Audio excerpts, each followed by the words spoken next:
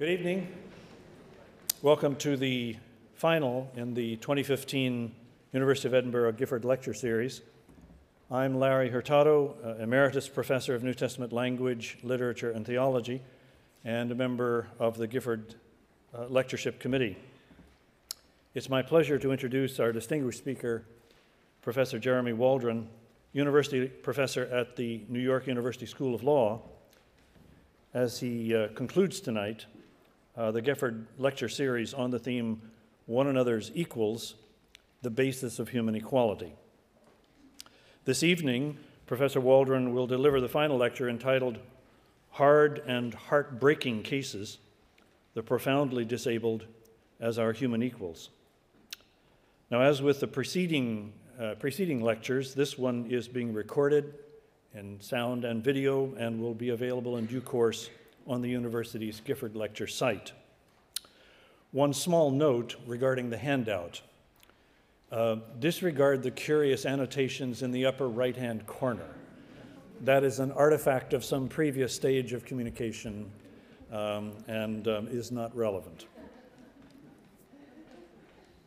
I now have the pleasure of inviting Professor Waldron to give tonight's final lecture.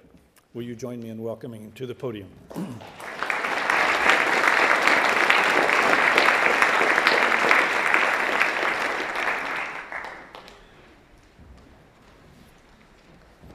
The principal gave me the scarf the other evening, so I've determined to wear it in case he has observers here to see whether I'm suitably grateful. I am most grateful to the university and to the Gifford Committee for this opportunity, and I hope it's been worthwhile, your faithful and attendance. Thank you. In the past 5 lectures, we have striven to see, in the light of difference and inequality, some basis for the human worth, the human dignity that constitutes us all as one another's equals.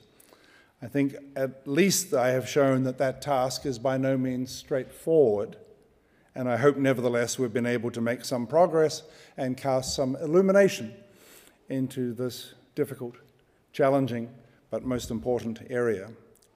There's still one great challenge we have to face, and that's the one referred to in the title of this evening's talk. We have to come to terms not only with the variation in mental and moral character that human beings exhibit every day in the ordinary course of their lives, but we also have to come to terms with the more extreme differences that qualify some people as tragically and profoundly disabled perhaps in respect of the very capabilities on which our account has made everything turn.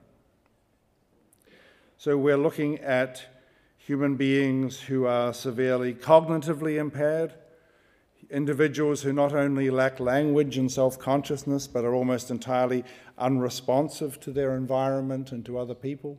And we're interested in these cases, some of which are congenital, some of which involve terrible accident or disease, some of which involve a decline into this condition through old age and dementia. What are we to say about these cases? What are we to say about human equality as it applies to these human beings, people of the species human, who seem to lack the distinctive characteristics that we say, that I have been saying are the basis of human equality? Some philosophers, as we will see, take this as an opportunity to convince us to abandon the notion of any distinctive rational or moral capability as the host of our human dignity or our human worth. They seize on these facts, these cases, opportunistically as a reason for denying that there's anything special about human life as such, and as an opportunity for denying that there's any important distinction between human life and the life of other higher animals. In this final lecture, I am going to take an approach opposite to that. I would like to explore ways of thinking about these aspects of the human condition that allow us to maintain the integrity of human equality, even for these hard and heartbreaking cases. Now, you don't need me to tell you that disability, the word disability, is a broad and problematic term, and all of us need to be very careful in its use.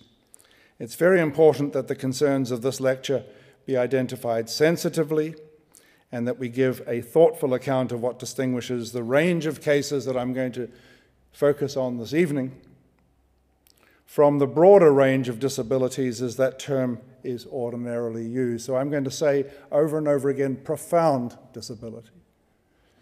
And what I'll mean by that is focusing on a relatively narrow range of cases which involve radical failure of one or more of the capacities that clustered together add up to the basis of human equality. If we focus on what we have reason to regard as a key range property, then for these cases, we're dealing with a condition of a human being which falls radically short of the capability that would otherwise have dignity-conferring significance. The condition they are in may be understood affirmatively as some condition which blocks or damages or supersedes the key range property, or it may be understood as just the absence of the key range property, though in either case we're never really dealing with simple absence, for there are always the organic structural rudiments and remnants of the range property present, and that will be quite important for our argument. So somebody who can't speak often has a larynx and a tongue, and their brain is organized as though it were for a person who could speak, except the brain doesn't work for the speech centers. But there is infrastructure, physical infrastructure, that entitles us to say this being had or has a potential for speech that has heartbreakingly not been realized in this case. This is going to be important for what we say. The capabilities we are considering then as the basis of equality don't exist independently of our embodiment. They have, as I say, infrastructure. The capacity for language, for example, depends on morphological and structural features like tongue, larynx, and the functioning of certain areas of the brain. These areas and these features are not simply absent in the case of profound disability. They are sort of there but not functioning or damaged for one reason or another. And I'm going to focus on this profound disability, distinguishing the cases, this narrow range of cases, from other cases where we would use the term to describe the predicament or the forms of life of people who are deaf or suffer from dwarfism or suffer from Down syndrome, people who in fact are capable of leading human lives in a much more familiar sense. In a way, because there are no bright lines here, we'll want to work with complementary strategies to deal with those two senses of disability. The issue of profound disability is increasingly recognized as important in political philosophy. Citing Eva Kittay's wonderful book, Love's Labour, Essays on Women, Equality, and Dependency, that's Kittay, K-I-T-T-A-Y. Citing that book, one philosopher has observed that every theory of justice must now be tested with respect to the issues of providing care for the profoundly disabled and of compensating those who care for them.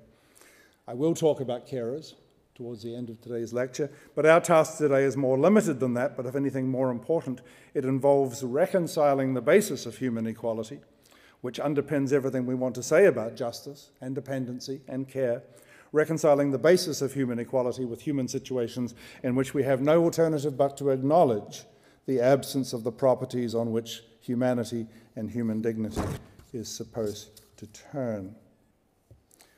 Now, it may help, I've already said something, to indicate in advance what the bottom line of this lecture will be, so just so you know where we're heading.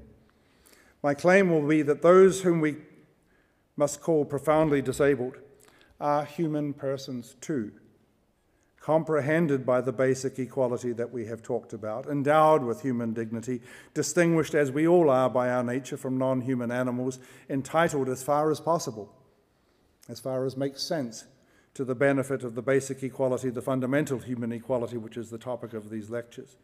Their relation to the basis of human equality is not straightforward, but just because something is complicated doesn't mean to say it's tentative or ambiguous. Yeah? I want to take up the challenge of giving a complicated account of something that's very, very important.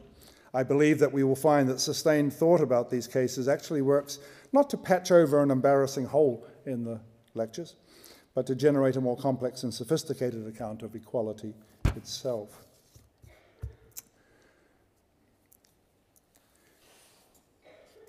Now, the approach I'm going to take is in conscious opposition to the approach taken by a very respected philosopher at Princeton, an Australian, the author of Animal Liberation, Peter Singer. Very great man. I said earlier that the cases I'm talking about tonight are treated by some ethicists as a ground for denying the thesis that humans are equal on a basis that distinguishes them from all of the non-human animals we know, and that's more or less Peter's position. Considering what he calls the claim that self-awareness or autonomy or some other similar characteristic can serve to distinguish human from non-human animals, Peter Singer invites us, and this is, I think, on the sheet there, invites us to recall that there are intellectually disabled humans who have less claim to be regarded as self-aware or autonomous than many non-human animals. If we use these characteristics to place a gulf between humans and other animals, we place these less able humans on the other side of the gulf. And if the gulf is taken to mark a difference in moral status, then these humans would have the moral status of animals rather than humans. But, says Singer, this would have consequences few of us would be willing to accept. In a rather brutal passage that I have not put on the sheet, he writes, "None of us would want to use profoundly intellectually disabled humans in painful experiments, or to fatten them to satisfy some gourmet's interests in tasting a new kind of meat," which is what we do with animals. Yeah? He mitigates the brutality, however, by insisting that the aim of his argument, and I think I do have this on the sheet, is the aim of his argument is to elevate the status of animals rather than to lower the status of any humans. Peter says, "I would like our conviction that it would be wrong to treat intellectually disabled humans in this way.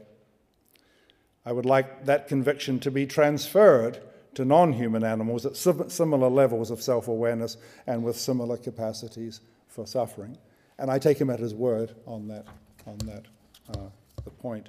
But the idea is that if we follow through on our intuition that profoundly disabled people nevertheless have human status, the result is that we have no way or no basis for excluding certain non-human animals from that same status. We'd have to relabel it. It wouldn't be human status anymore, but it would be a status founded on the same range property. If we are to be consistent, we must either include the animals or exclude what Singer calls their profoundly disabled human equivalents. Yeah? Their profoundly disabled human equivalents. That's a challenge, isn't it?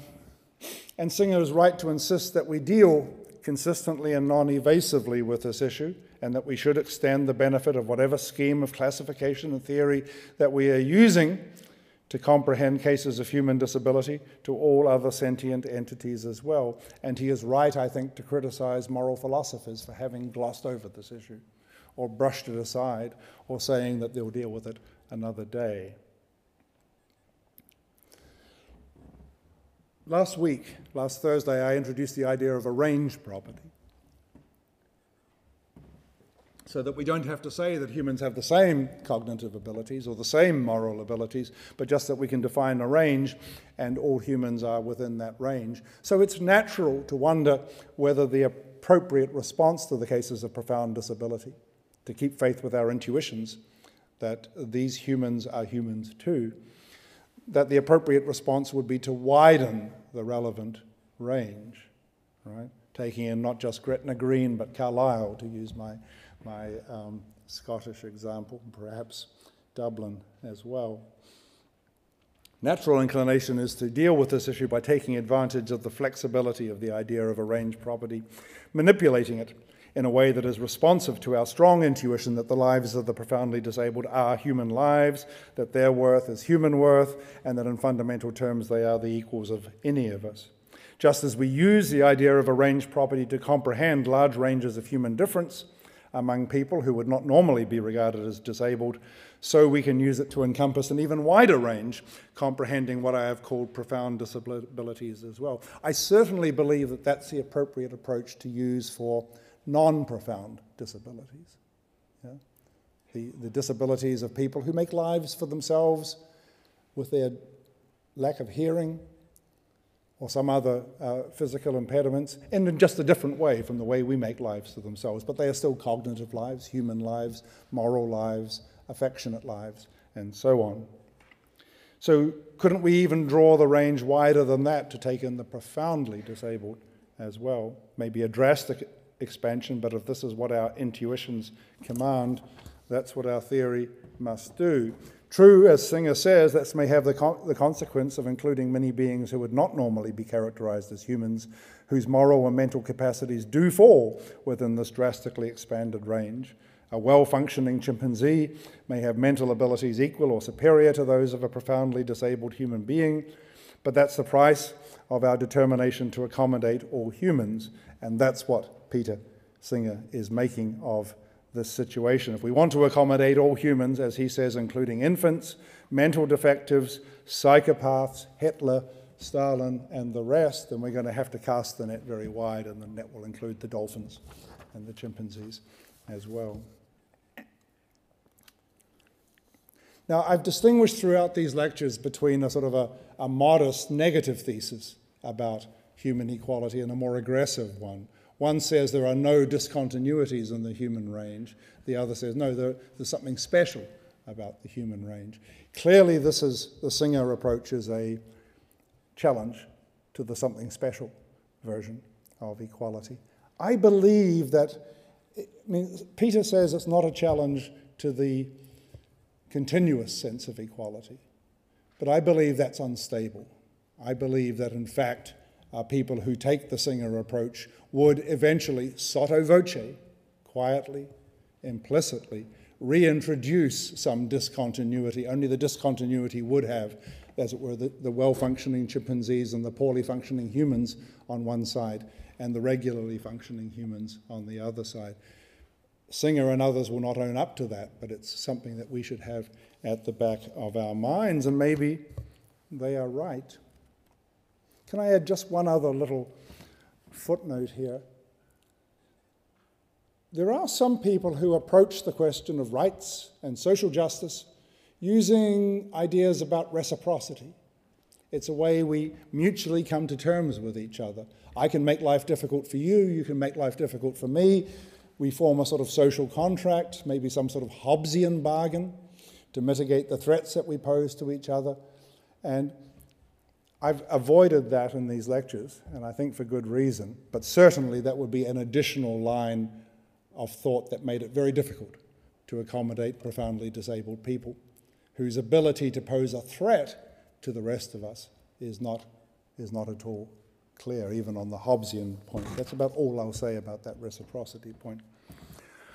What do we do to confront this challenge? Well, as you know, I have left this issue to the end, because now it's the second Thursday, not because I think it's less important than what I said in lectures 1 through 5, but because I don't think we would have been in a position to say anything sensible about it until we had the rest of the account in place. We certainly needed the account of the range property in order to define what I think is an important question. Are we going to deal with this by expanding the notion of a range property, or are we going to deal with this by defining a different relation of some individuals to the human range property? And we couldn't have even posed that question last Tuesday before we had the notion of range property at our disposal, not to mention the idea of a range capacity or the idea of a range narrative or the idea of sparkle that went with that. So I wanted to have that in place. John Rawls, who's one of the people who is accused of infinitely postponing consideration of this issue, insisted, I think quite rightly, that you had to get the basis of ordinary human equality into place first, and then deal with scattered cases of profound disability. You shouldn't use the second as part of the first step of the process. He just never got to address the second step. That's the trouble with rules. Now, I left this until after yesterday's lecture, after the lecture about God, human equality and our relation to God. Actually, I'm not as sure that we needed that in place before we could address the disability stuff. Some people say, well, obviously that's one way. God loves the profoundly disabled people too. They too are touched by his love as much as any of us. If his love consecrates each of us as one another's equals, then that would work in this case as well. So it's possible to take that line of thought.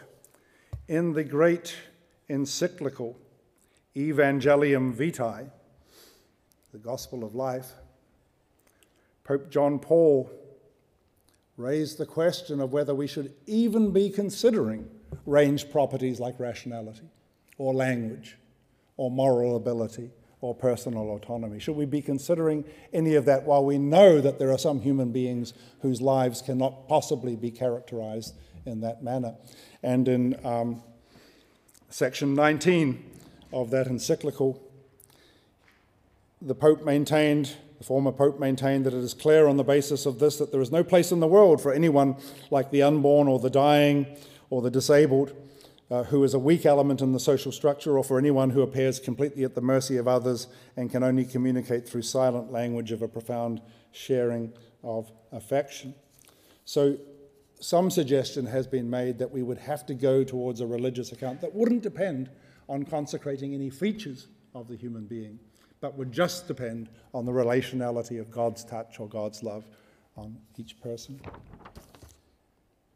Except you can't help noticing that elsewhere in the encyclical, when nobody is looking, Pope John Paul insists that humans are distinguished from other animals by their reason, and that God has endowed us with reason and understanding and knowledge of him and his love in order to distinguish us from the other animals, and that is part of the glory of the image of God. And so he feels entitled to use those intuitive religious ideas that do seem to refer to some attributes of the human being, some essence of the human being, in which case his complaints about secular liberals who use such attributes can hardly be justified.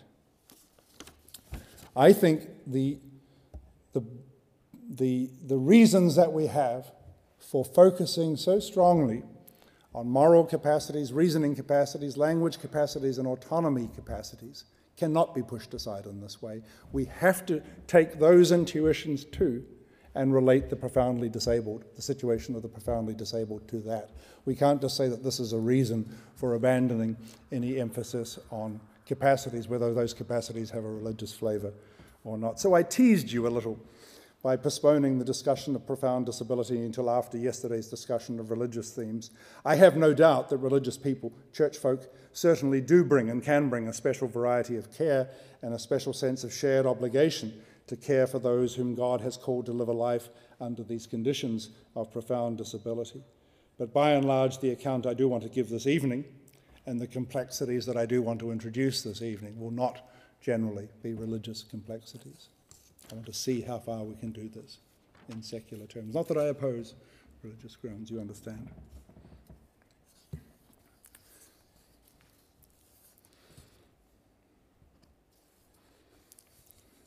The answer I want to give is one that I'm going to go backwards into, using a sort of an analogy, or the answers that I'm going to give, because there'll be several of them. The answers that I want to suggest will require us to use a sort of analogy involving not the case of the heartbreakingly impaired, but the case of very small children, babies, infants.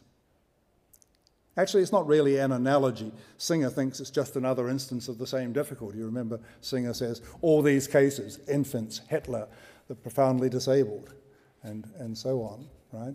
And infants, certainly if you just stare at the infant and ask what situation is the infant in now, he or she cannot think a great deal, has some sort of mental life. He or she cannot reason morally. He or she can barely communicate with others, although anybody who met my 2-year-old will know that the communication blossoms and at an alarmingly quick rate, and so does the moral sense, to tell you the truth. But babies too, considered simply as babies, have profound cognitive, mental and moral limitations. Newborn babies are incapable of any of the various modes of thought or practical reason that I have identified as the basis of human equality. Newborns, 2-year-olds, even 5-year-olds, teenagers, forget about it. You know, these are radically different from the likes of us. But whatever model we have of basic equality is going to have to accommodate these cases as well. So we may get clues how to think about profound disability for human persons from thinking about the temporary disability of children and babies. Once again, you can imagine somebody suggesting simply that we expand the range property. So we have not just Larry Hurtado, but we have, way over in the Gretna Green position, some 1-year-old child, yeah? But then Peter Singer is standing by to take advantage of that move pretty damn quick. If you're going to expand it to include the newborn babies, then you have to expand it to include the chimpanzees and the dolphins as well. So focusing on the babies, a first point that we might make is this. It's probably a mistake to think in static terms about babies. Yeah? Because the thing about babies is that they grow and develop at an alarming rate. I've been talking for many of these lectures simply about human beings identified as individual entities with their current capacities, but the key thing about babies and infants is that they are growing and changing. They are individuals existing at points of time, but they are not just individuals existing at points of time. The points of time are moving, the babies are growing in size and ability, their brains are structuring themselves, they are quickly acquiring a range of skills. They are early stages of whole lives lived over a period of some 80 years or so. We have all of us, been squalling babies at one stage or another of our lives, yeah? And I have insisted several times now in these lectures that any account of human equality must come to terms with the fact that human lives are lived along a trajectory, at various stages of which infancy, childhood, mature adulthood, senescence, at various stages of which we seem to present ourselves as different kinds of human. This is true of every single human life. Every human life is a developmental trajectory, a changing pattern, but intelligibly changing, and changing in a very familiar way over development from baby to infant to young child to teenager to young adult to full adulthood to middle age to senescence, and so on. And what we value, I think, when we value human beings, what we accord worth and dignity, when we accord worth and dignity to human beings, are those whole human lives extended in time. We value whole human lives, not just slices of them. And if we are to use the rather crude image of the range property as a sort of circle with an array of points inside the circle, then we should think of that circle as a kind of a slice of something vaguely sausage-shaped. Yeah? And so a person's position in the range property consists not just of a point, but of a line between successive circles. If I was adept at PowerPoint, I'd be drawing this up on the screen for you, but you can visualize it in your mind's eye. A set of circles, and the range of infant capacities is one thing, the range of toddler capacities is another, the range of teenage capacities is a third, the range of adult capacities is a fourth, and even working within the ordinary human range, you would be tracing each person as a line between points on those successive circles or slices. Yeah? So whether you think of it as like a salami sausage or a snake that you sliced up, or a set of slices that have been assembled with threads holding them together, it seems to me to be the way to think about human lives. None of this is incompatible with the idea of a range property. It just complicates the range property by adding a fourth dimension of time or a third dimension in our representations.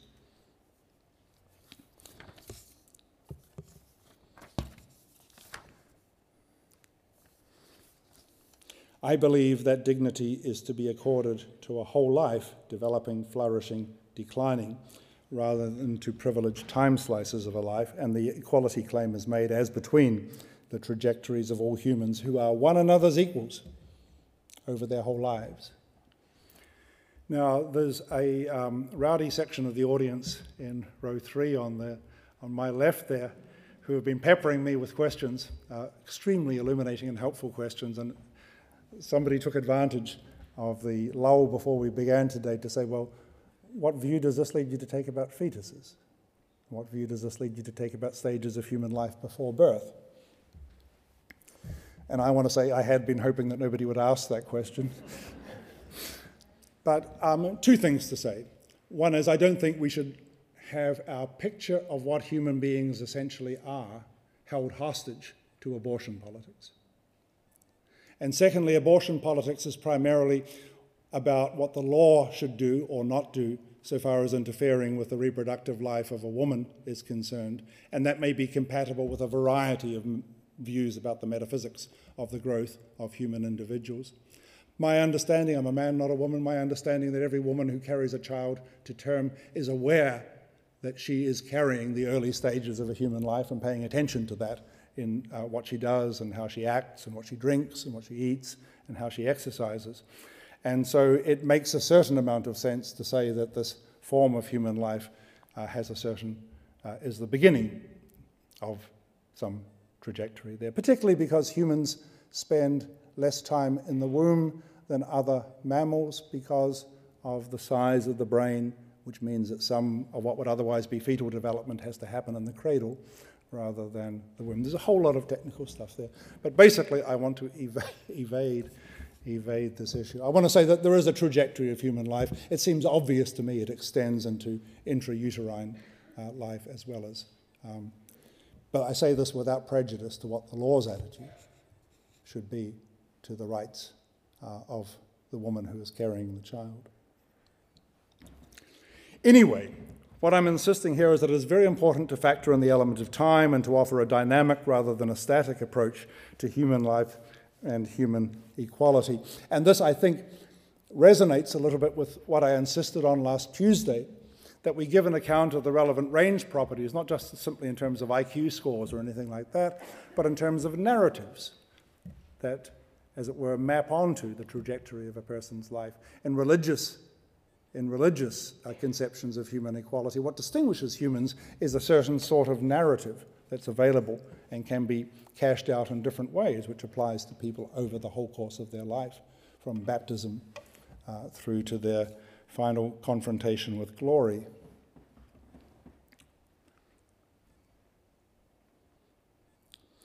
A sense of time also liberates us from the idea that the exercise of the key capacities occupies us, even us fortunate ones, uniformly throughout the lives. Not only must we give an account of infancy, but even in our adult lives, none of us is continually engaged in moral agency or personal autonomy. We're sometimes off duty on these matters.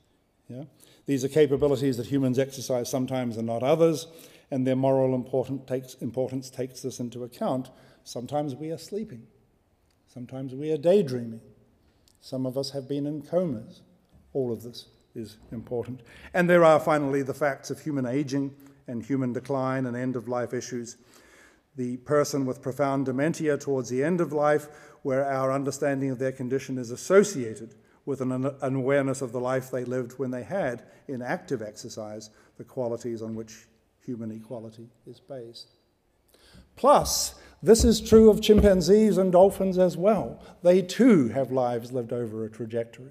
And if we were making the Singer comparisons, we should be making the comparison of whole lives, not of human infants with adult chimpanzees and so on. It seems to me to be a complete failure in his account not to realize that.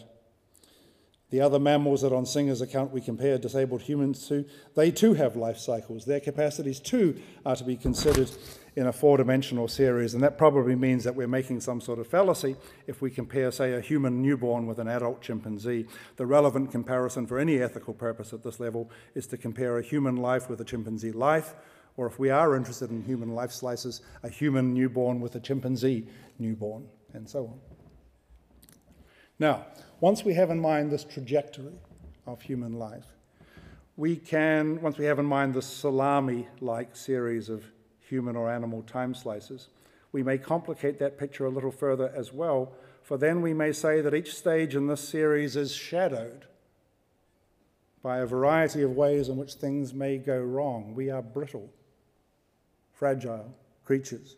Things may go wrong, ways in which the organism may be harmed or disabled or fail to develop. Humans are subject to certain vicissitudes of illness, disability, accident, and then dementia. For humans, emphatically, and this is my point, these diseases and disabilities and contingencies are part of the human condition. They are not just the condition of a species that happens to look like our own. Other species, again, have their own equivalents. Our vicissitudes, our fragility, make us a being of a certain sort. You know, we are not angels. We are embodied beings and embodied through processes that can go well or can go badly. As Hobbes pointed out, for all the brutality of his account, he said, we are fragile, we are brittle, and the brittleness makes us vulnerable not only to each other, but to various forms of illness and disability as well. All of this, I think, gives us some background context for reflecting on profound disability, because reflecting on this brittleness in the context of any given example of a person who is profoundly disabled, there is an idea that occurs to us that might have been me. I too belong to a species of which this is an available vicissitude. That might have been me. This is a vicissitude of the human species, and in entertaining this possibility, I am not imagining that I could have belonged to a different species, or that I could have been a different animal. I'm saying my animal life was vulnerable in this way too. It's just the vulnerability came to realization over here, and it didn't come to realization there. The structure and organic consistency of my capacities, these ones, flesh, blood, bone, tongue, neuron, could have atrophied or damaged or undeveloped in these ways. It's part of the human condition that we understand that we were all, in some sense, vulnerable in these ways, and that vulnerability has been realized, like all vulnerabilities in some cases, and not others. So that's one set of thoughts, it seems to me, to be important to bring to the issue of profound disability.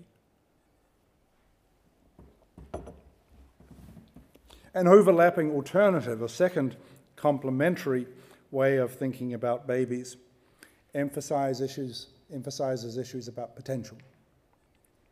Suppose we were to say, okay, the capacity for reason, that's a key to human equality. Range property, capacity to reason, that's what makes humans special, makes them like God, blah, blah, blah.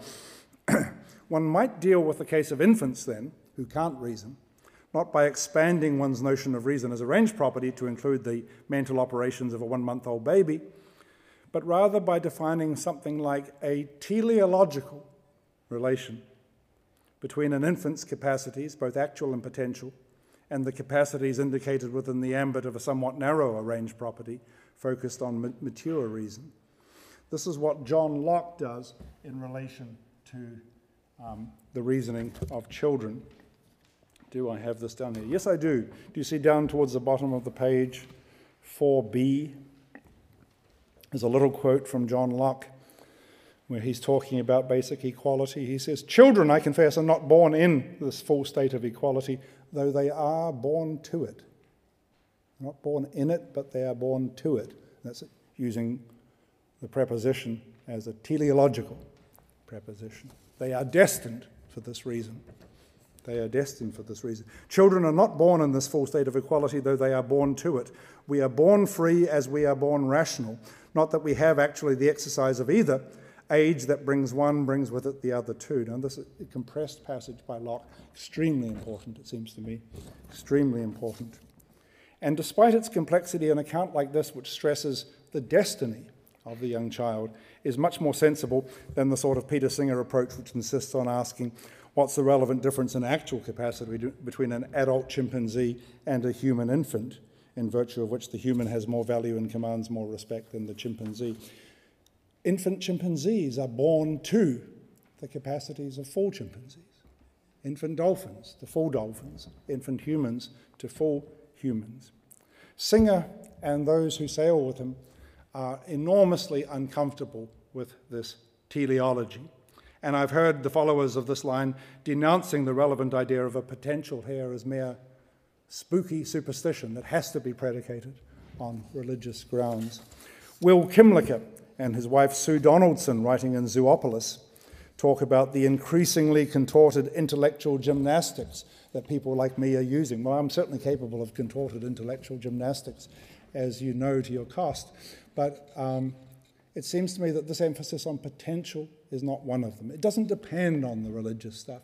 In fact, the religious ideas might make it difficult to work with teleological ideas. If God defines our potential, God also controls all the contingencies that lead to the way that potential is realized, whereas here we're trying to define the significance that the potential would have, even in the face of different contingencies of development and damage. My point here is that the relevant teleology is, in the first instance, biological. Yeah? The child is born with a tongue and born with a brain that develops in certain ways, and the ways that it develops are unintelligible except on the assumption that this part of the brain is developing for speech. Yeah? And we can give an evolutionary account of what that functionality amounts to. Birds have hollow bones, which makes it easier to fly. The function of the bone's hollowness, the function of the absence of marrow in the bird's brains, is to make flight possible. A bird whose wings are clipped nevertheless has hollow bones, and those hollow bones cannot be understood apart from what was once the potential for flight.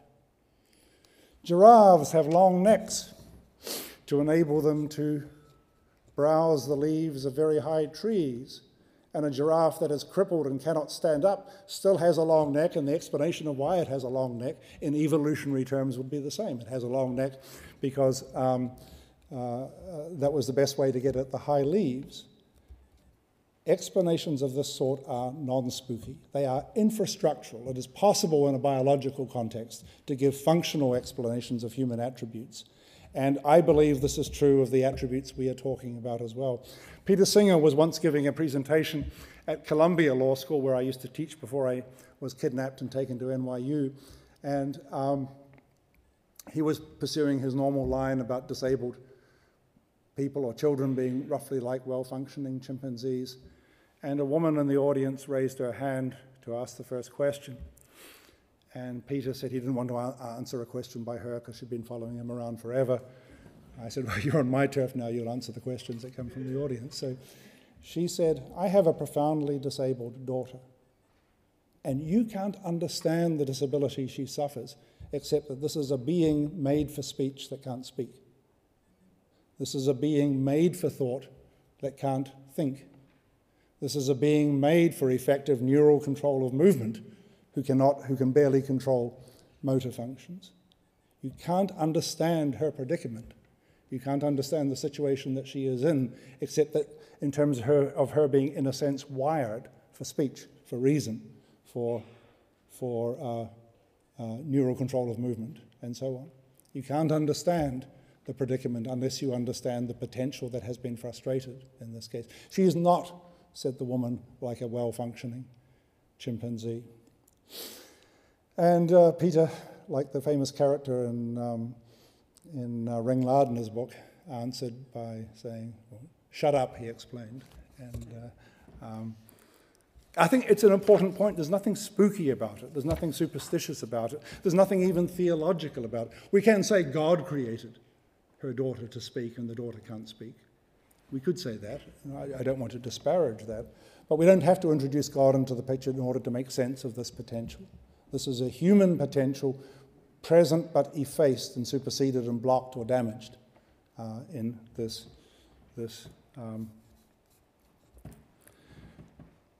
person. Not only is it true that these capabilities have functional infrastructure, but also we in fact do treat the capacities, say, of infants and young children in exactly this way. Confronted with a child, 2 years old, beginning to babble, heading towards speech, we don't say, oh, what an interesting child, just like a chimpanzee. Parents have an obligation to recognize that there is potential here and to play their part in bringing that potential on, which was partly the point of John Locke making the original observation, because it was intended to refute the position that parents had inherent authority over their children. They have authority over their children only so far as is necessary to bring their children on to freedom and independence and reason. Yeah? So I think we do take this in all ordinary cases, we take the idea of this potential seriously, and I believe we have to take the idea of the potential seriously in these cases as well. So you don't have to engage in any intellectually disreputable contortions to draw attention to the role of potential here. It can be done organically, it can be done structurally. And equally, I believe we cannot understand what has happened to the profoundly disabled human person without, again, understanding distinctive human potential and the organic and structural infrastructure of such potential. In this regard, I think there are massive differences between humans, even profoundly disabled humans, and their closest animal relatives. Not to mention there are differences between a profoundly disabled human and a profoundly disabled chimpanzee. Again, we insist on comparing like with like.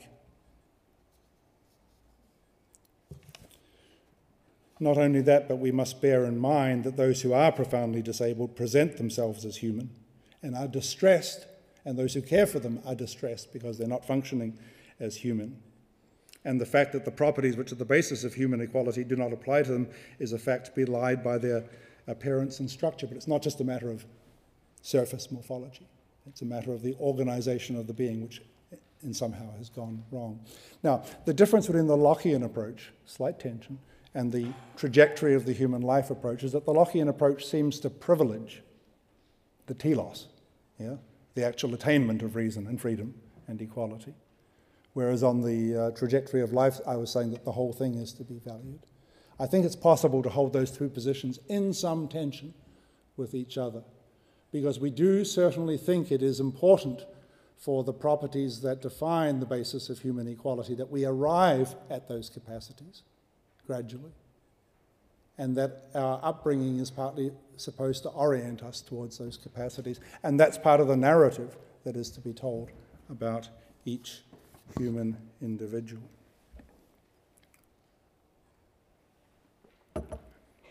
Trajectory, teleology, got to have a third T. Tragedy, right?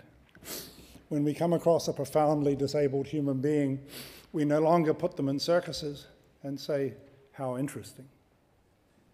We say, what a misfortune, what a tragedy. We have to be very, very careful with this idea, because people involved in disability identity movements, disability rights movements, quite rightly protest being analysed through the lens of tragedy or misfortune. They say, I'm living a deaf life, and a deaf life is a decent human life to live, and I will not have people even sympathetically describing it as a tragedy. And I respect that greatly. It's part of, remember I said we're going to have to do a two-track approach to this. But for the profoundly disabled among us, it seems to me that if the language of tragedy is not appropriate, the language of misfortune is. And here I'm going to quote some work of Martha Nussbaum, who is a philosopher and classicist who teaches at the University of Chicago, who's written a wonderful book called Frontiers of Justice, Disability, Nationality, and Species Membership. I disagree with Martha on a few things, but I don't disagree with her on this. She says, the life of a profoundly disabled person is unfortunate in a way that the life of a contented chimpanzee is not unfortunate. You remember, that's the comparison that Peter Singer wanted to make. Martha says that although the Singer analogy between disabled humans and higher animals has something to be said in its favour, still it is terribly misleading if it is supposed to suggest that the profoundly disabled human belongs to a species that has a normal form of life that is her own, that she has fellow species members with similar capacities with whom to form sexual and family relationships, as the chimp does, that she is surrounded by species members with similar abilities with whom she can play and live out her life. It's not true. She has her immediate human family, those who love and care for her Yeah? But for them, the difficulty is that she lives a kind of life that's quite different from hers. And so one needs to think a little bit about the relationship between this member of this species and other members of that species. We can begin to push this in terms of social functionality, although that's treacherous territory, because you have to deal with various forms of malign social functionality on issues of race and so on. But Martha's point is right. The profoundly disabled human is surrounded by humans who lack her impairments. She lacks the relative independence that most adult members of her species community have, and that animals of other species typically attain. She is very unlike an average chimpanzee. Not that it's a misfortune for her to be surrounded by people whose capacities are different from hers. That is the good fortune of the profoundly respect-worthy love that sustains people with profound disabilities. But it won't do to say, oh, they're just like chimpanzees, and therefore we can make the Peter Singer maneuver if we want to. I do want to emphasize the issue of relationality. Every disabled person who suffers the condition of impairment of the range properties relevant to human equality is related to somebody who has those properties. And in that sense, the profoundly disabled person belongs to the human community. As Nussbaum emphasized, such person is not a member of any other species community in this sense. Moreover, this relatedness partakes of the profound importance of relatedness in ordinary cases. One says, this is my child too. Or one says of a demented spouse, this is the love of my life.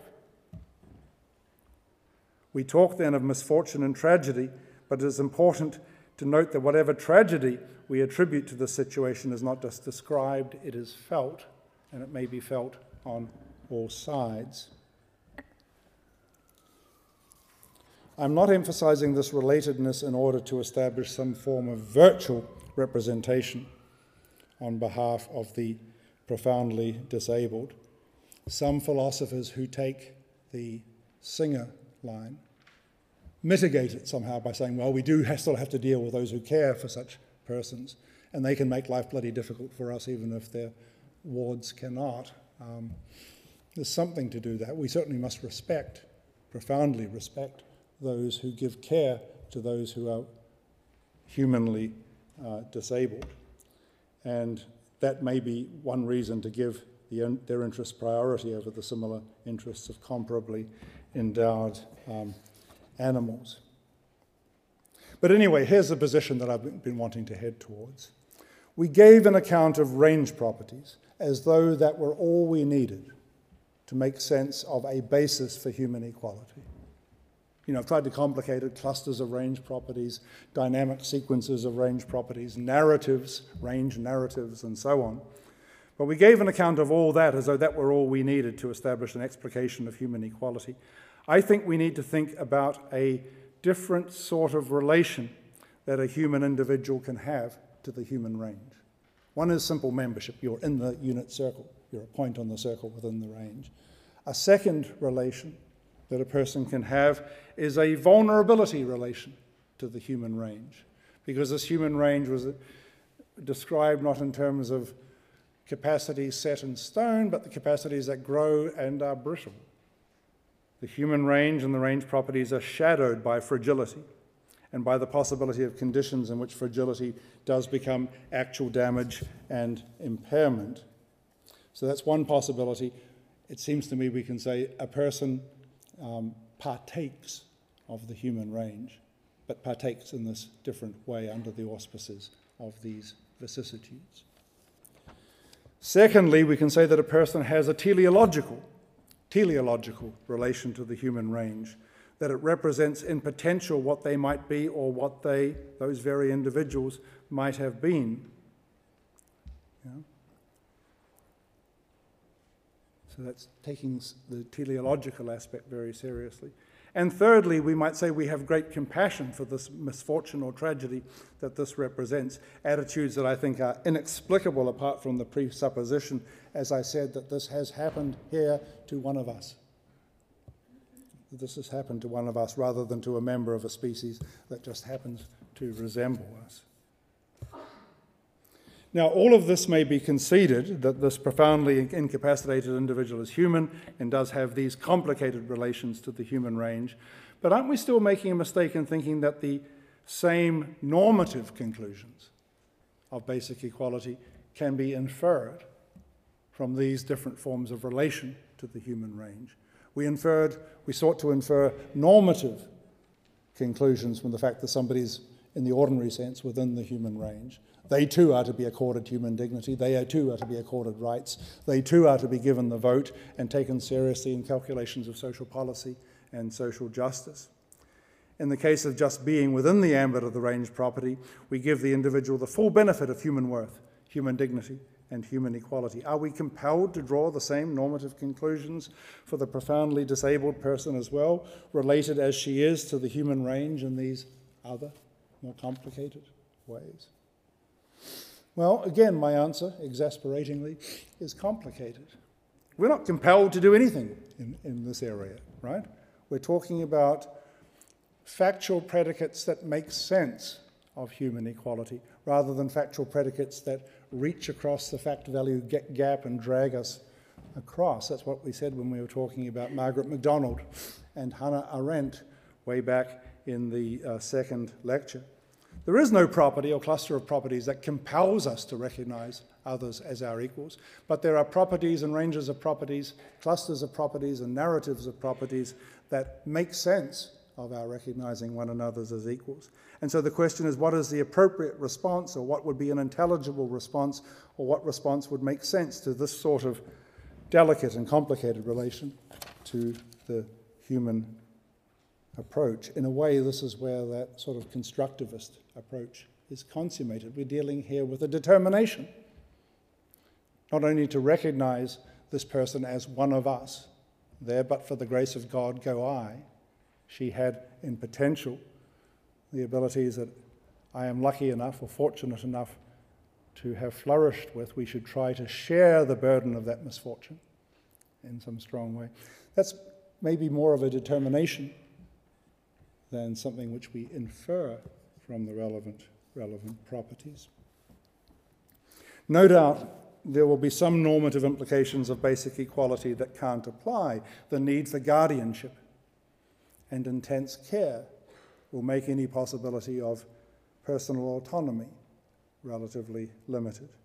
Whereas other normative implications of basic equality are clear and equal, namely equal concern for interests, equal concern for needs, nobody to be pushed aside in the calculus of social policy and the calculus of social needs. And issues of fairness and justice will be important, particularly because of the greater vulnerability and danger of being taken advantage of or sidelined as inconvenient. I think we bend over backwards to give to those who are profoundly disabled as much of the benefit of basic equality, equal worth, and equal dignity as is practicable.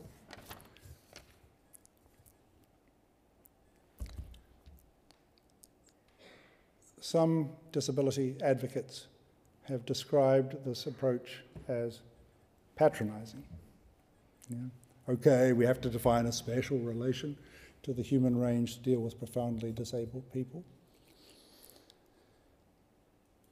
It would be patronizing if it involved brushing aside an alternative account that would be non-patronizing, like simply recognizing such persons as full humans, just simply saying that they have been blessed by God or that they are full humans no matter what. And my worry about that, as I think I've said several times to the rowdies in the third row, we can certainly say that, and probably in some circumstances we should say that. But there is more to be said, and I've tried to say it this evening. We can begin to try to make intelligible sense of that determination to call such people human and our human equals with human dignity. We can make some sense that goes beyond the mere determination to apply a word, but which maps the normative implications of basic equality onto a complicated relation that such persons have to the properties that they live with. And I believe it's very important that all of this, all the time, in every instance, be complemented by a determination that with some forms of disability it will be possible simply to recognize people who are living lives different from ours, but lives. Engaging in moral interactions, maybe different from ours, maybe not, but moral interactions. Forms of, I'm not going to say mild disability, but in my limited sense, non-profound disability that enable people to take their place in the ordinary range of human attributes. We pursue that two-track model. We apply the first model of non-profound disability as far as we can. And when we find that through misfortune and contingency of human lives we can't apply it, then we have these other models of trajectory and teleology and tragedy to fall back on.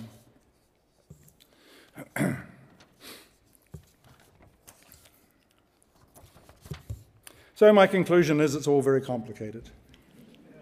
And I don't know if that is a satisfactory or unsatisfactory note to end on. One might have thought that the challenge of human equality would have been to find some little nugget of humanity, some highly polished, unitary feature, some je ne sais quoi, which we would find like a little talisman within the chest of each person. It would be by virtue of this God-given nugget, this little monad, that we come to be one another's equals, which would be the reason or the explanation of our equal worth, our equal dignity, based on something simple, because of the thought that things with momentous moral significance must be based on something simple. We have found, I think, in our exploration over these 2 weeks, nothing so simple. Instead, we've found complexity at every turn. Descriptions, prescriptions, target descriptions, reason descriptions, constructive theories, natural theories, multiple normative dimensions, range properties, capabilities, clusters of capabilities, dynamic narratives of clusters of capabilities, religious theories, non-religious theories, ambiguous religious theories, not just human beings, but human lives, trajectory, teleology, tragedy, and vulnerability. Awful lot of complexity there. Is this what we should have expected? I think it is. We humans are exasperatingly complicated creatures. Our relation, each of us to ourselves, to each other, to God, those relations are complicated, not simple. And we are challengingly different from one another too, and these differences have been credited in a bewildering variety of hierarchical relations of subordination over the ages and in religious, ethical, and philosophical thought. And yet in the midst of all this, the idea of equal worth has shone and sparkled insistently. I think the insistence is compatible with it being an elusive and complicated idea, and I don't think we have to throw up our hands in despair at such complexity. We use the talents that are partly definitive of our dignity and human worth to make sense of these complexities, to explore them, to see what we can make of them, and I hope in these lectures I've at least been able to illustrate that approach and how far it can be taken. So thank you very, very much for your attention. That's the end of this series of lectures.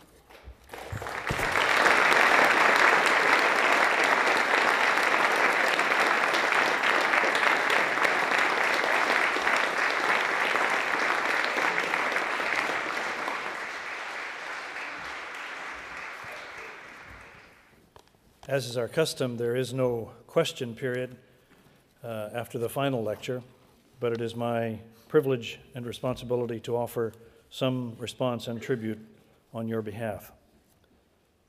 In this year's Edinburgh Gifford Lecture series, One Another's Equals, the Basis of Human Equality, Professor Jeremy Waldron has guided us in exploring a most important question.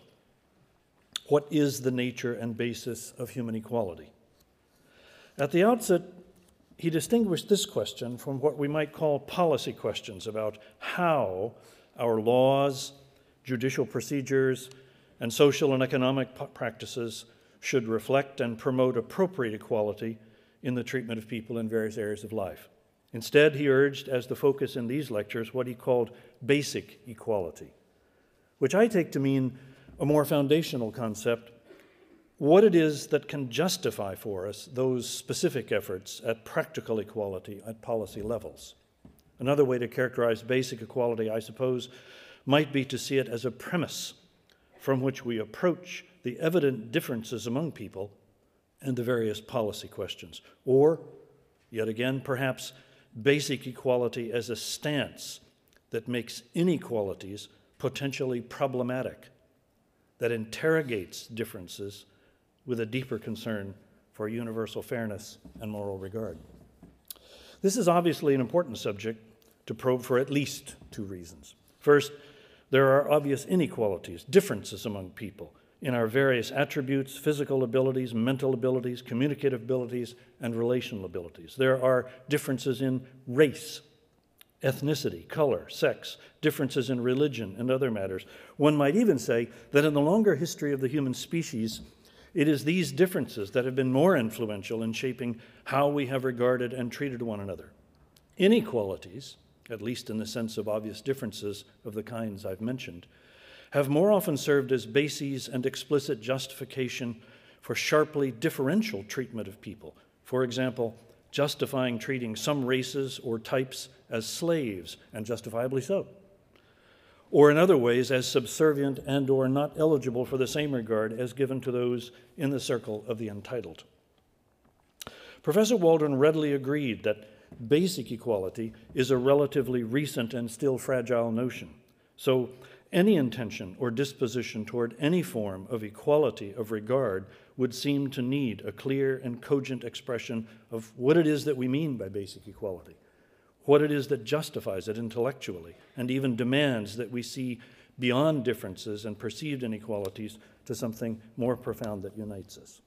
Second, in light of this frequent and perhaps pervasive tendency, or to use a religious term, this temptation, to make differences and perceived inequalities the basis for sharply differentiating the treatment of people, precisely in light of that, particularly for subordinating the interests of some groups or classes to the interests of others, we need to articulate a notion of basic equality that is not only intellectually cogent, but also motivating, compelling, something with sufficient moral force that we can be moved, perhaps even shamed, to do the right thing in the parlance of the day. The right thing toward others who are not of our own particular race or nation or sex or religious persuasion. As well as a desire, therefore, for intellectual clarity, Professor Waldron's own deep concern for this morally effective factor was, I think, also obvious in his lectures. There was a quiet but unmistakable passion, as well as an incisive intellect evident in these presentations. He was also commendably fair, even generous, I think, in his engagement with other thinkers, even those today with whom he differs, seeking to identify shared concerns and valid points wherever possible, even if in the end he found their proposals inadequate. Speaking personally, I appreciated as well his emphasis on the necessity to include religious faith stances in the discussion, pointing to the potential contributions that faith traditions might be able to bring to the table. He thereby took a stance toward against the disposition of some who may underestimate this potential or would wish to banish all religious thought from public discourse. To use his expression, a theological anthropology may have something to offer, even to those for whom theology smacks of ignorance and witchcraft. Given the relative newness of serious society-wide efforts, to develop and implement notions of equality, to my knowledge, the imperfect initial efforts dating perhaps only as far back as the 18th century. And given the evident continuing need to justify and promote such notions against the powerful forces of inequality, surely he is correct to urge that all those who want to explore and affirm an outlook of basic equality on whatever basis should be encouraged to join the task. We simply cannot afford to be narrowly sectarian in this endeavor, either of a religious sectarianism or an anti-religious sectarianism. We need what one might call a virtual war cabinet approach that includes all those who can assist in the effort. Professor Waldron's inclusive stance is, to my mind, the obviously correct path to take.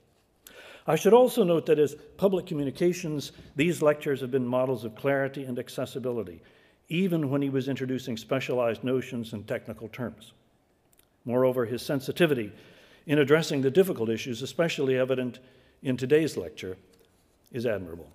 And likewise, his engagement with the question and answer sessions modeled cordiality, an authentic attempt to understand the points and questions put to him, and, particularly noteworthy, an ability to think further along the lines of the lectures in dialogue with the questioners. Well, as a member of the University of Edinburgh Gifford's Lecture Committee, I am particularly pleased with ourselves in our selection of Professor Waldron as this year's lecturer, and also with the highly informative, thoughtful, and stimulating lectures that he has delivered. Please join me again in expressing our appreciation for them.